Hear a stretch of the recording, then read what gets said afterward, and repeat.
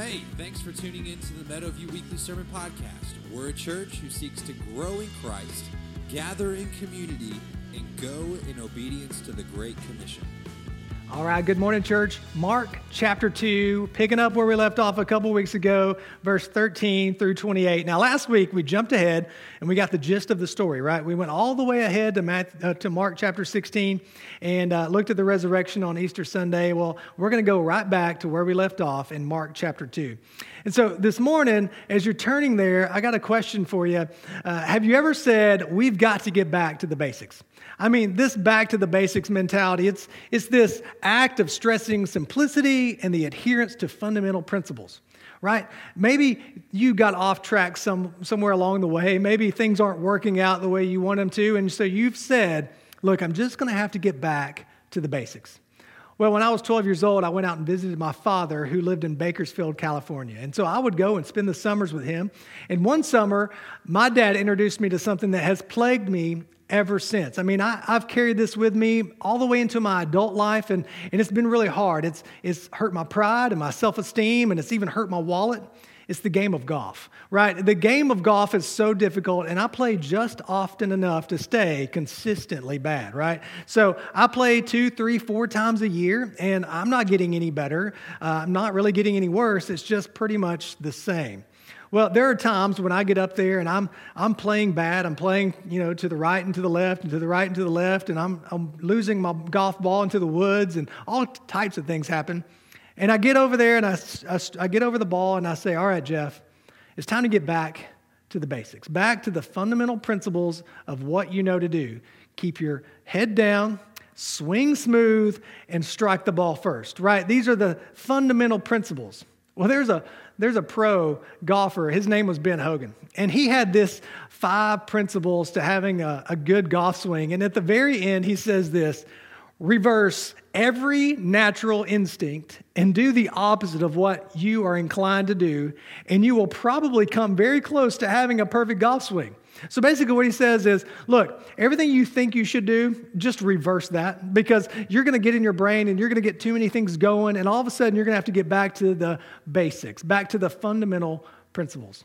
Well, that's exactly what Scripture tells us. Sometimes we think we know what we're doing, and this is why Paul would say to Timothy in 2 Timothy 2:22, now flee from youthful lust and pursue righteousness, faith, love, and peace with those who call on the Lord from a pure heart.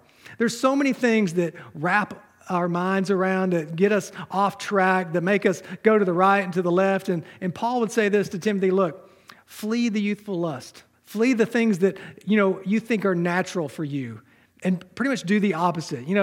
Pursue righteousness and faith and love and peace, along with those who call on the Lord with a pure heart.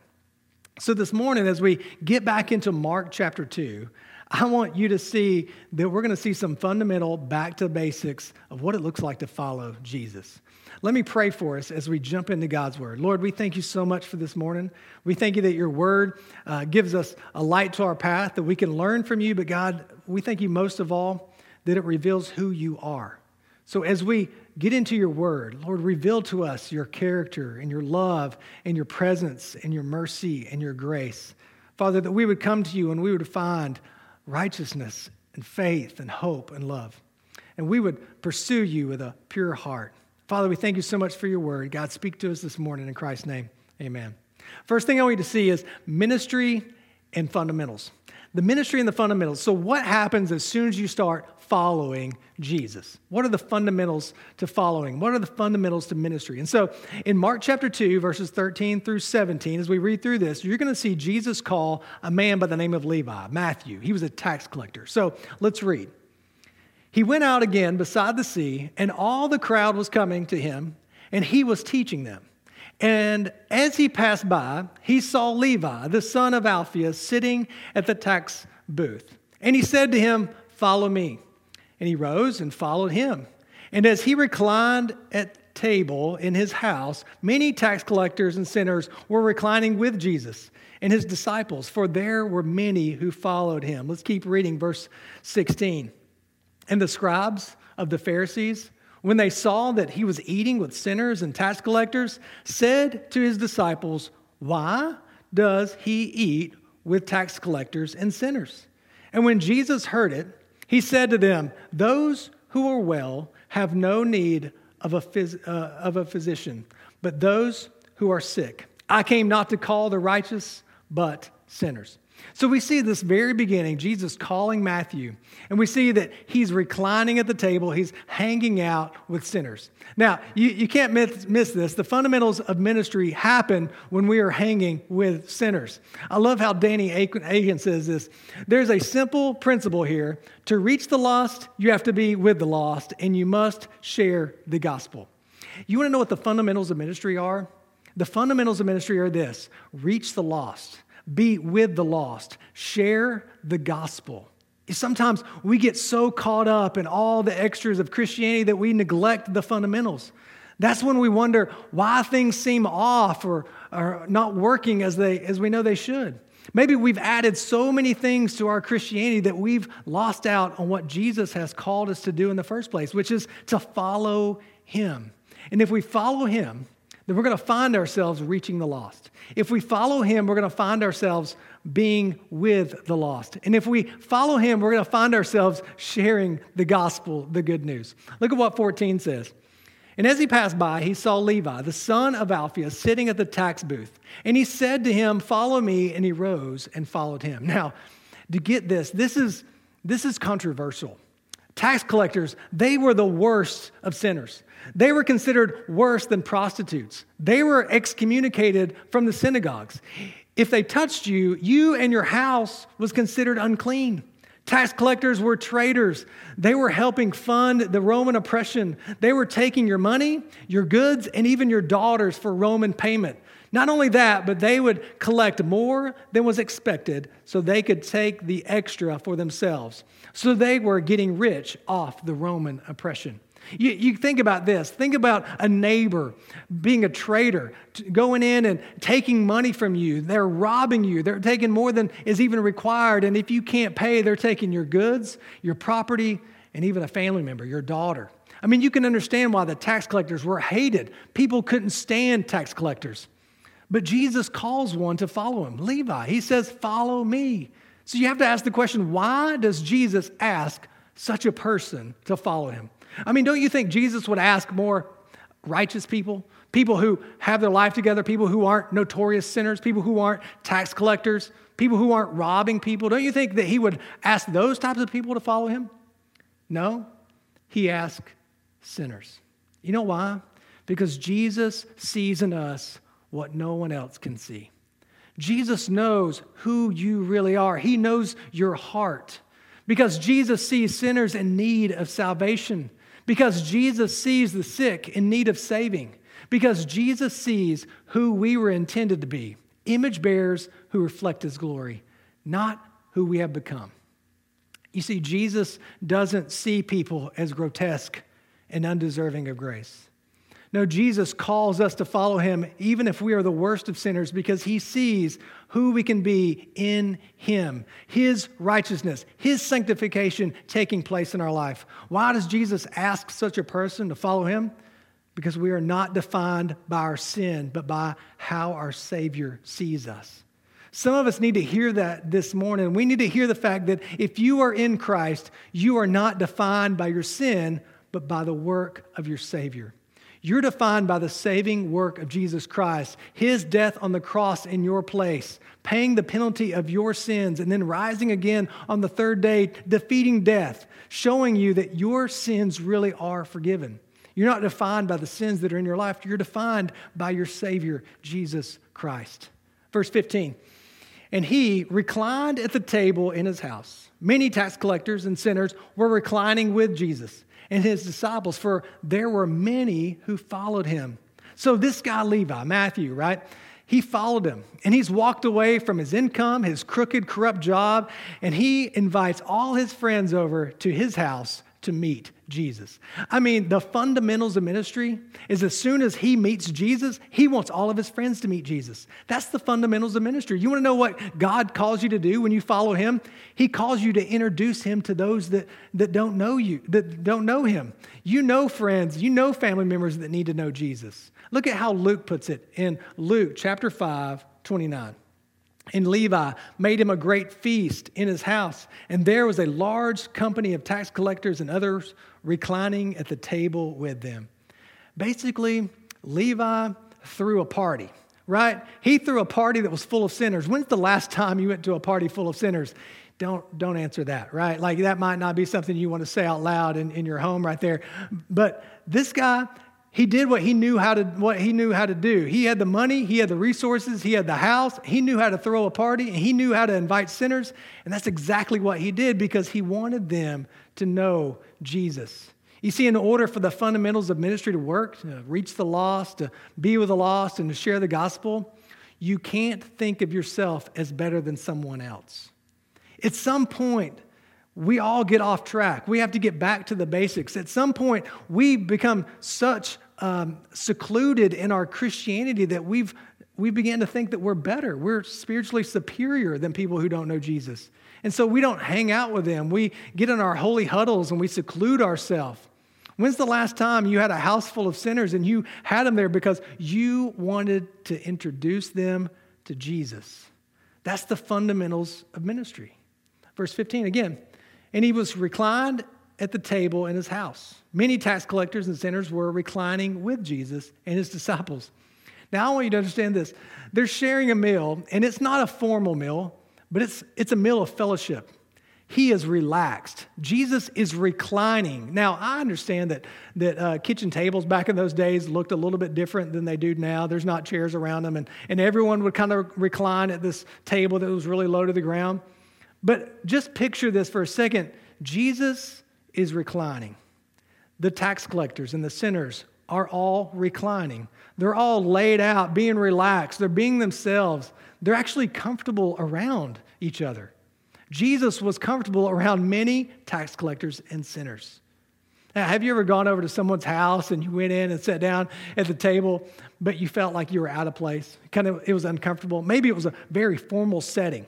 You sat down and you saw all these forks and all these spoons and you thought, which one's the salad fork? Am I going to go out of order? Like, which side do I put my glass on when I'm drinking? What do I do? Don't chew with your mouth open. Like, you're really worried about all of these rules. But what if you go over to a friend's house? What if you go over to someone's house that you know really well, you've been over there hundreds of times, and you walk in and your friend says, hey, make yourself at home. So you go into the kitchen, you know where the cupboard full of goodies is, you know where the bags of chips are, you know where all the little Debbies are, and so you go in, you grab one, you grab yourself a Coke, you come in, you sit down on their couch, and you recline, you relax, you're comfortable, you begin to eat, and you begin to fellowship, and it's natural. Why? Because that's your friend. Now, I want you to understand this. This is how comfortable Jesus is with tax collectors and sinners. He's a friend of tax collectors and sinners. He's not out of place when he goes to their house. He doesn't feel awkward. He doesn't feel like he needs to put on a show. No, he feels like he can be himself. I love what Matthew's gospel says in 11:19. The Son of Man came eating and drinking, and they say, look at him, a glutton and a drunkard, a friend of tax collectors and sinners. Yet wisdom is justified by her deeds. Now, get this. Jesus' love and friendship towards sinners was so evident that other people talked about it, and they were even to the point of being offended by it. Jesus was such a friend of tax collectors and sinners that he had a reputation, that they even attributed his actions to being a drunkard and a glutton. You know, if religious people are offended by how well you love sinners, you're in good company. Because there's always going to be religious people pointing fingers at you saying, I don't think you should be doing what you're doing. I don't think you should be hanging with the people that you're hanging with. But let me tell you something. If you want to get back to the fundamentals of ministry, back to the basics, you got to be around sinners. You've got to hang out with sinners, and you've got to share the gospel because Jesus is comfortable around sinners. Let me ask you, do you love sinners? Are you a friend of sinners? Look at what Paul says again in 1 Timothy 1:15. Here's a trustworthy saying that deserves full acceptance. You have to accept this. Christ, Jesus, came into the world to save sinners. And most of us are like, I fully accept that. That's great. That's good. Of whom I am the worst. Do you fully accept that part of the statement? When you think about sinners, do you think about yourself, of whom you are the worst sinner you know? I mean, think about this. No other person closer to you knows all the thoughts, all the things that you say. I mean, you know everything that goes through your mind, and you know that you really are the worst sinner that you know because you know you. I mean, when you see yourself as the worst sinner, it's easier to approach those who need saving. When you take this as full acceptance, like Christ Jesus came into the world to save sinners, he needs to be around sinners, and I am the worst, you're going to be more apt to approach those who need Jesus. But when you see yourself as spiritually superior, it's easy for you to avoid those who are spiritually sick. It's easy for us to pull back, to lose sight of the fundamentals of ministry because we think that we've achieved something that we're better than. But we are the worst sinners we know. Jesus loved sinners. Are you a friend of sinners? Look at what he says here in verse 16. And the scribes and the Pharisees, when they saw that he was eating with sinners and tax collectors, said to his disciples, "Why does he eat with tax collectors and sinners?" And when Jesus heard it, he said to them, "Those who are well have no need for a physician, but those who are sick. I came not to call the righteous, but sinners." You see, these Pharisees, they show up, and these guys, they were the keepers of God's law. And their main objective was to please God with their obedience to the law. What a great objective. I mean, isn't that kind of the objective we all have as Christians? Look, I want to follow God's word. I want to adhere to his law, and I want him to be pleased with how obedient I am. That was their motivation. Their motivation was to be obedient. And so they began to set up all kinds of laws. And when they see Jesus being a witness and hanging out with tax collectors and sinners, they're thinking, I don't think you should be doing that. And Jesus informs them, well, why else would I have come? I've come for those who are spiritually sick. You see, Jesus didn't social distance himself from sinners. Jesus didn't treat sinners as if they had COVID-19. You don't see Jesus wearing a mask and gloves and saying, I'm not touching that sinner. They're disgusting. You don't see that. You don't see him keeping a 6-foot distance between him and sinners. You see him sitting at the table, reclining, being relaxed, being comfortable, being himself, because he genuinely loves them. Jesus loved them. He spent time with them. He even reclined with them. If this is true of the one we follow, then it should also be true of us. So let me ask you, do you love sinners? Or have you social distanced yourself from them? Do you find it more difficult to be natural and comfortable around them? Are you awkward or ashamed? Do you point fingers at people who do? I want to move us into a prayer prompt. I think now's a great time to respond. Let's talk about the fundamentals. Am I following God and his example of loving sinners? Maybe you should take a moment right now and just take an inventory of your life. We're going to pray for the next 20 to 30 seconds. Take a moment and pray. Ask God to show you how you can follow him and love others more intentionally and more authentically. Will you pray?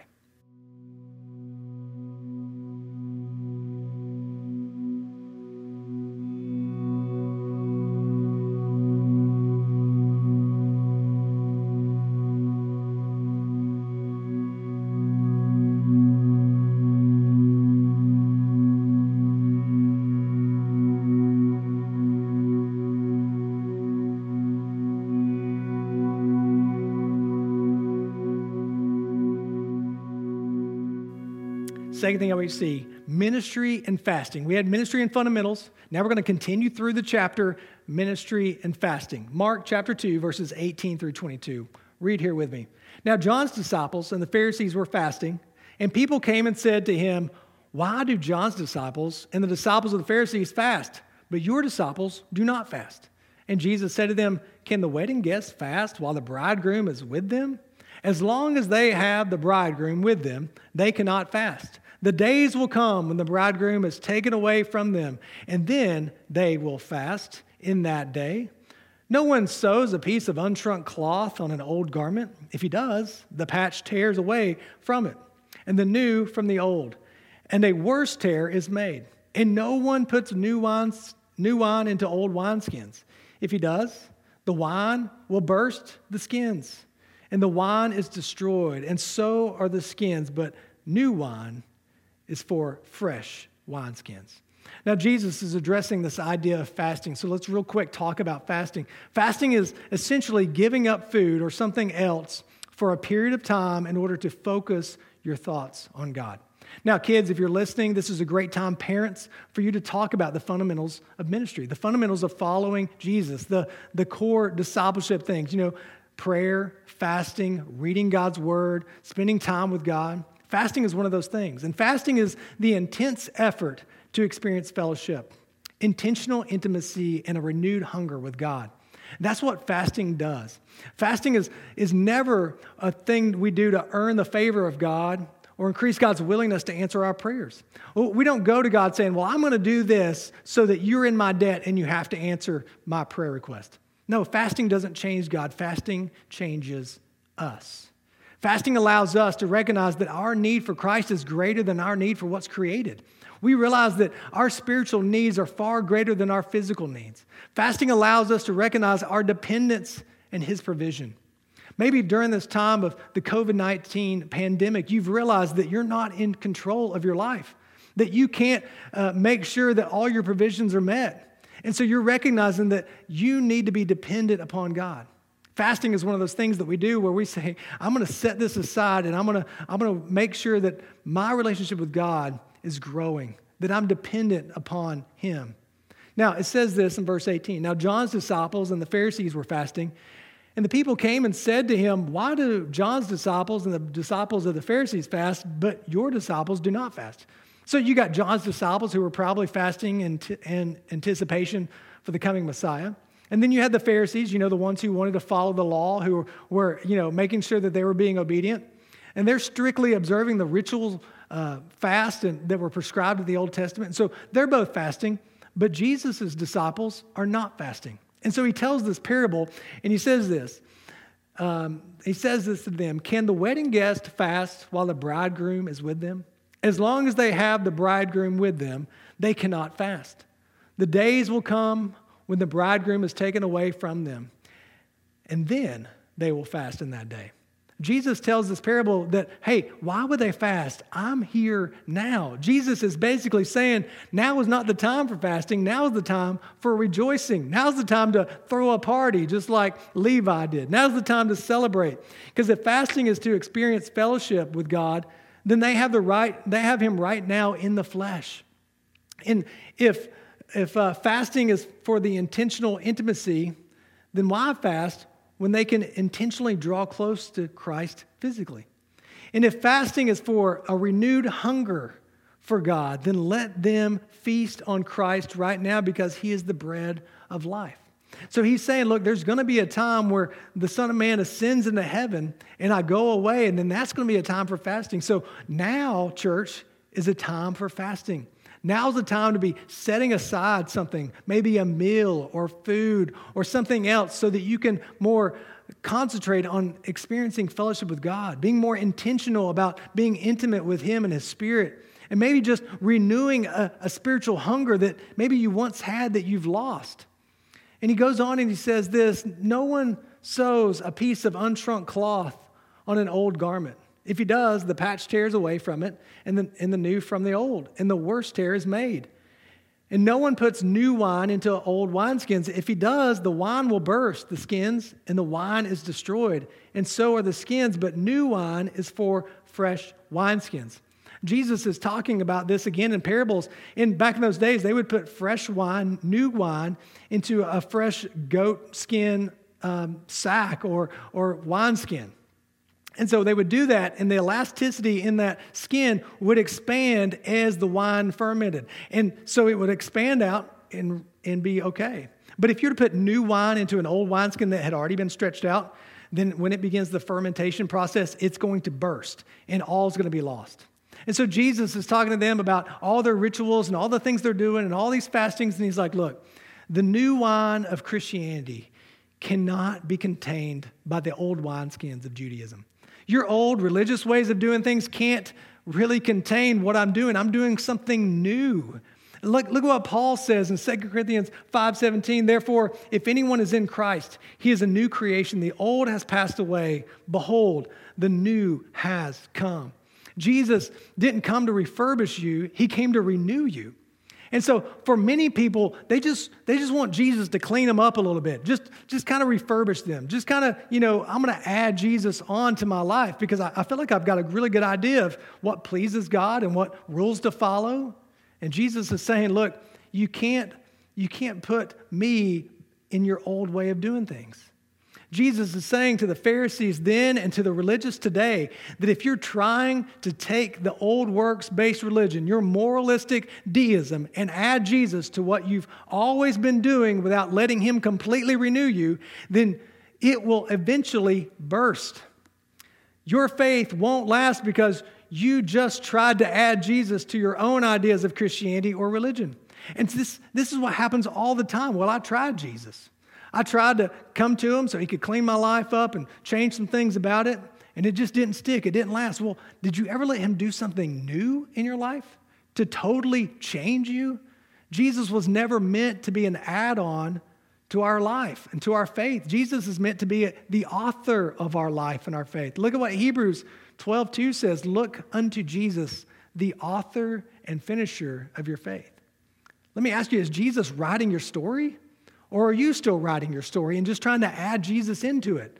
Are you just trying to get Jesus to write off on it like, hey, you're a great author, you're doing a great job, just keep up the good work, keep following the rules? Jesus is like, it doesn't work that way.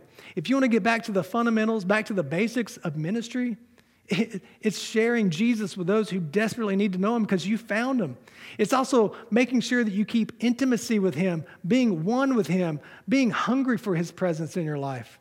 Is he the author of your faith? Or have you just simply added him into your life? Maybe you've never surrendered your life to Jesus Christ. And I would plead with you right now that you would say a simple prayer. Jesus, make me new. Make me a new creation. Fill me with your spirit. Change me. Make me more like you. Maybe this is the time where you confess your sins to him. Father, forgive me of my sins. Jesus, wash me clean. This is newness of life. This is why Scripture says that you have to be reborn. This is renewing. This is not just refurbishing. I want to move us to our second prayer prompt of the morning, fasting. Am I intentionally seeking intimacy with God? Am I hungry for his presence? Ask God if fasting is something he is calling you to do this week. Maybe you need to pause right now and ask yourself, do I need to pursue intimacy with God? Do I need to pursue fellowship with God? Do I need to have a renewed hunger for his presence in my life? Maybe you should pause, and maybe you should fast this week. Why don't you take a moment and pray for a renewed hunger for God? Will you pray?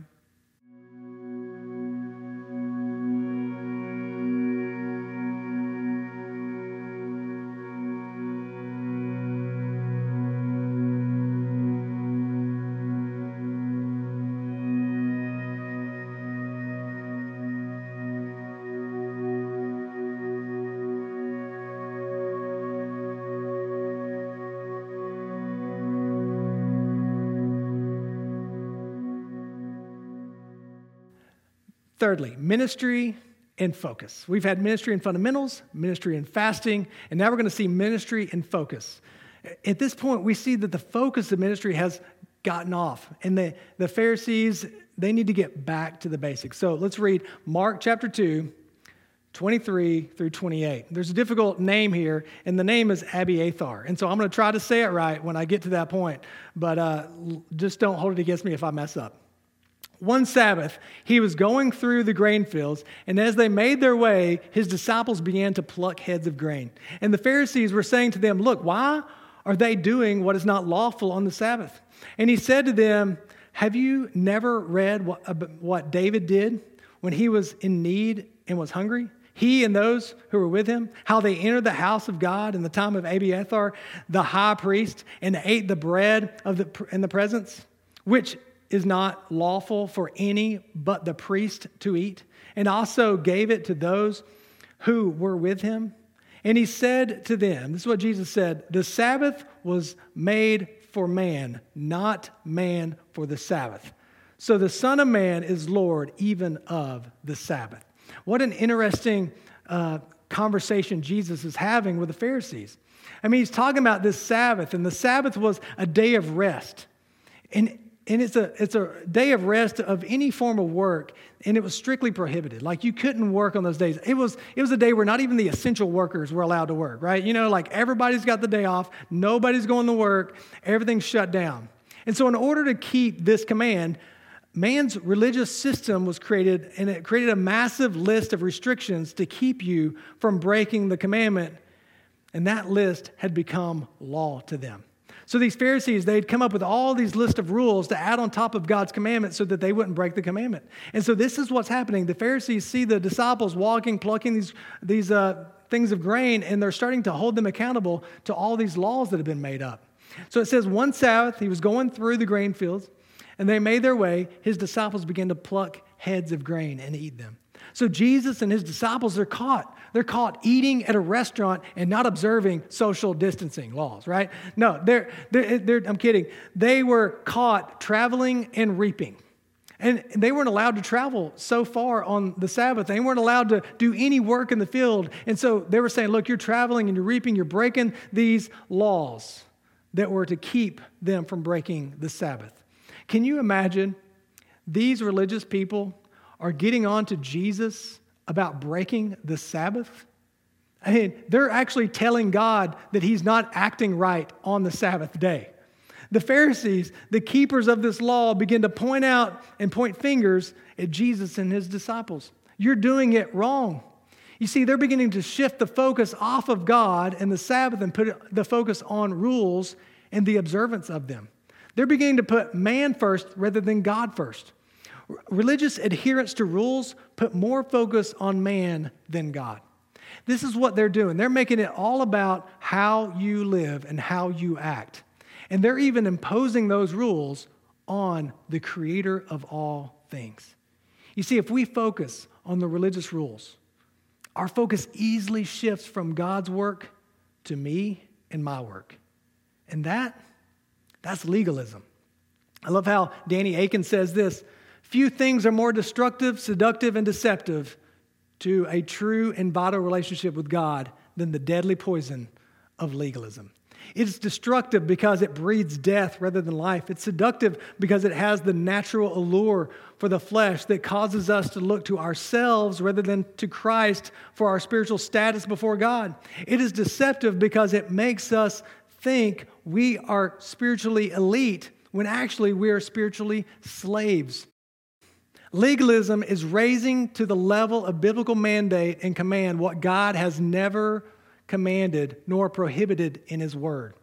It is taking our traditions and preferences and imposing them on others as an act of spiritual superiority, even though the Bible does not make such practices universally prescriptive. It's saying, look, this is my preference. This is what I believe is right. This is how I live out my Christianity, and you should do exactly the same, even if Scripture doesn't say anything about it. Legalism is characterized by looking for the shortcomings in others rather than in oneself. This is what Danny Akin says. It's saying it's taking the focus off of God and putting it on man and what man is doing and how man is following the rules. You see, ministry focus is never me-focused. It should always be Christ-focused and kingdom-focused. 1 Corinthians 1:31, Paul writes, so that as it is written, let the one who boasts, boast in the Lord. We're not to boast in our works. We're to boast in God's work, what God has done through Jesus Christ. But one subtle way we make ministry me-focused is by getting lost in the weeds of work-based faith. When we begin to say things like, look at what I'm doing. Look at how I'm serving. Look at how I'm observing God's commands better than you are. I must be good because I did blank today. Legalism easily slips in, and we need to get back to the basics of putting our focus on God and Jesus rather than on our rules and how we adhere to them. I love what Jesus says here. He shuts them down. He said the Sabbath was made for man, not man for the Sabbath. God comes first, not man. So the Son of Man is Lord even of the Sabbath. Look at what MacArthur says. Jesus dropped the bomb of all bombs on their self-righteous minds in verse 28. I am, he says, the sovereign ruler over the Sabbath. I am the sovereign of this day. I designed this day. I am the creator.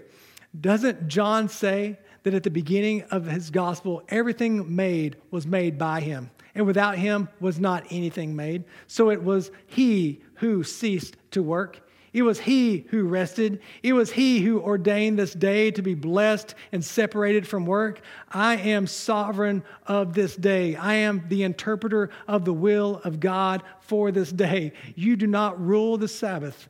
You do not set the standards of behavior for the Sabbath. I do. I interpret God's will and God's word. Yes, Jesus is the interpreter of God's will. He is the interpreter of God's word. He is the interpreter of God's law, not man. This is what he says. He's like, look, you think you have all these rules. You think you know what you're doing. I'm the one who created all things, and I'm the one who rested. I get to choose what it's like. God comes first, not man. Get your focus off of how you follow rules and get your focus on Jesus, on who he is and what he's done. So the question is, does your Christianity focus on you? Does it focus on your rules and your ability to keep those rules? Does it focus on how well you follow those rules compared to others? If so, your focus has shifted off of Christ and onto you. If your faith is focused on you, you will be miserable. You'll be unhappy. You will be angry. You will be unfulfilled and enslaved to legalism.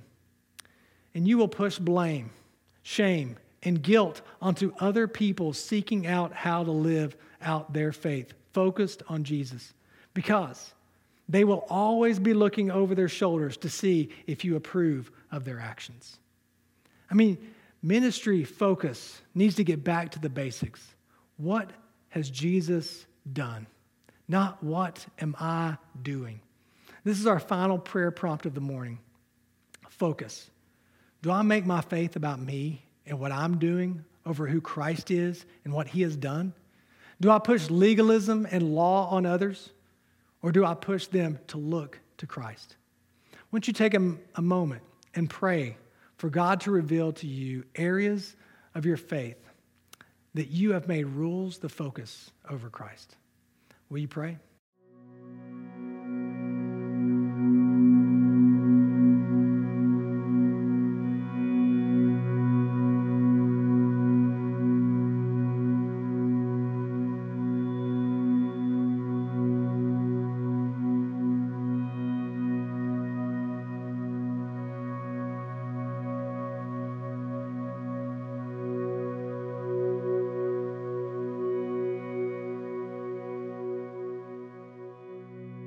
As we close this morning, let me remind you of these three words: fundamentals, fasting, and focus. Am I following God in his example of loving sinners? Fasting, am I intentionally seeking intimacy with God? Am I hungry for his presence? Focus, do I make my faith about me and what I'm doing over who Christ is and what he has done? Maybe we should get back to the basics. Maybe we should get back to the fundamentals. Maybe we should get back to intimacy and fasting and prayer. Maybe we should get back to putting our focus on God and what he's doing and not on what we're doing. Thanks for listening. It is our prayer that this message has helped you grow in your walk with Christ. Please subscribe to hear new sermons